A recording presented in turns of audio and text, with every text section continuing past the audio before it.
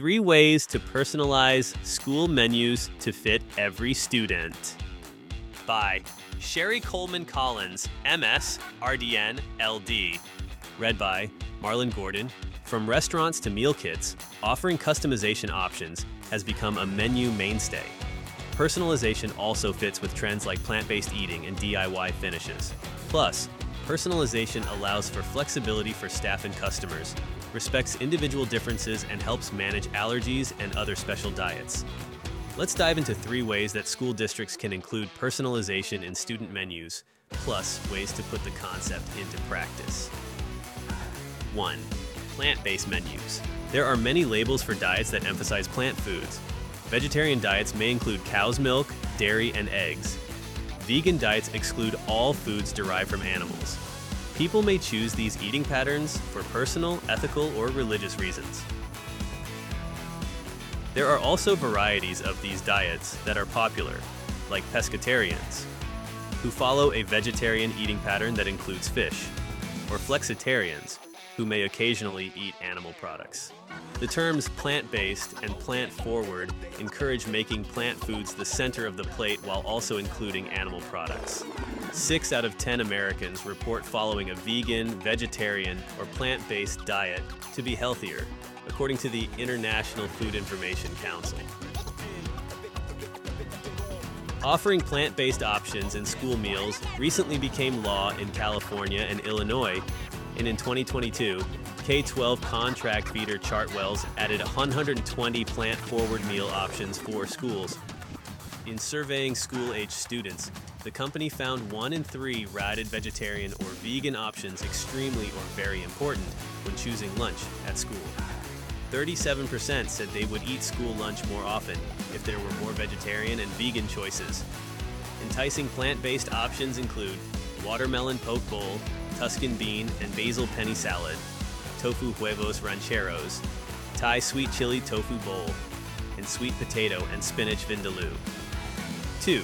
Cultural foods and religious dietary restrictions. Each culture of the world has different eating styles that may include dietary restrictions. Students may eat aligned with their backgrounds, and that may influence food choices at school. Religious dietary restrictions may mean animal foods are avoided, like for followers of Hinduism, Buddhism, and Seventh-day Adventist. Those who follow Judaism may avoid pork and shellfish and may keep kosher. Muslims may eat only certified halal meat and have fasting periods during specific times of the year, such as Ramadan.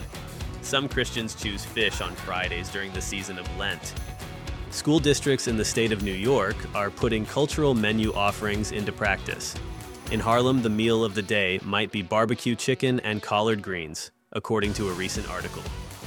In Newark, Portuguese heritage teachers are thrilled to teach their classes the charcoal-grilled origins of hot, salty, sour peri-peri chicken. In South Jersey's Camden County, some students may see the savory, tomato-rich comforts of West African jollof rice.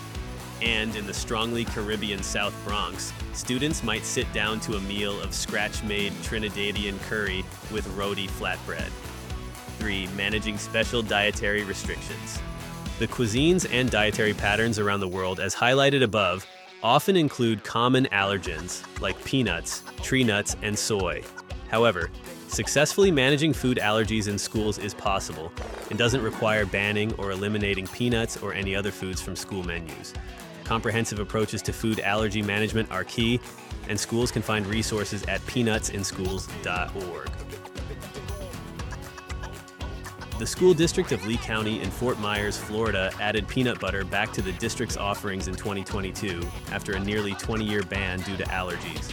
Amy Carroll, coordinator of Food and Nutrition Services, said, "Now we're faced with unprecedented times with supply shortages, labor shortages, just a variety of factors that have led us to re-examine bringing peanut butter back on the menu because it's an affordable, available commodity that kids enjoy eating."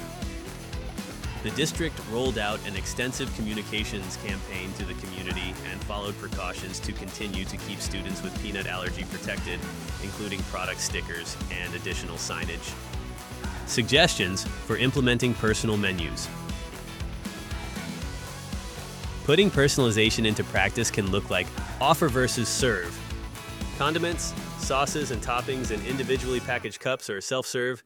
DIY salad bars at lunch and bagel bars with peanut butter at breakfast, staff stations for salads, sandwiches, pizza, and pasta, bowl stations featuring a variety of proteins, grains, vegetables, and sauces, mobile ordering, catering, and a la carte options.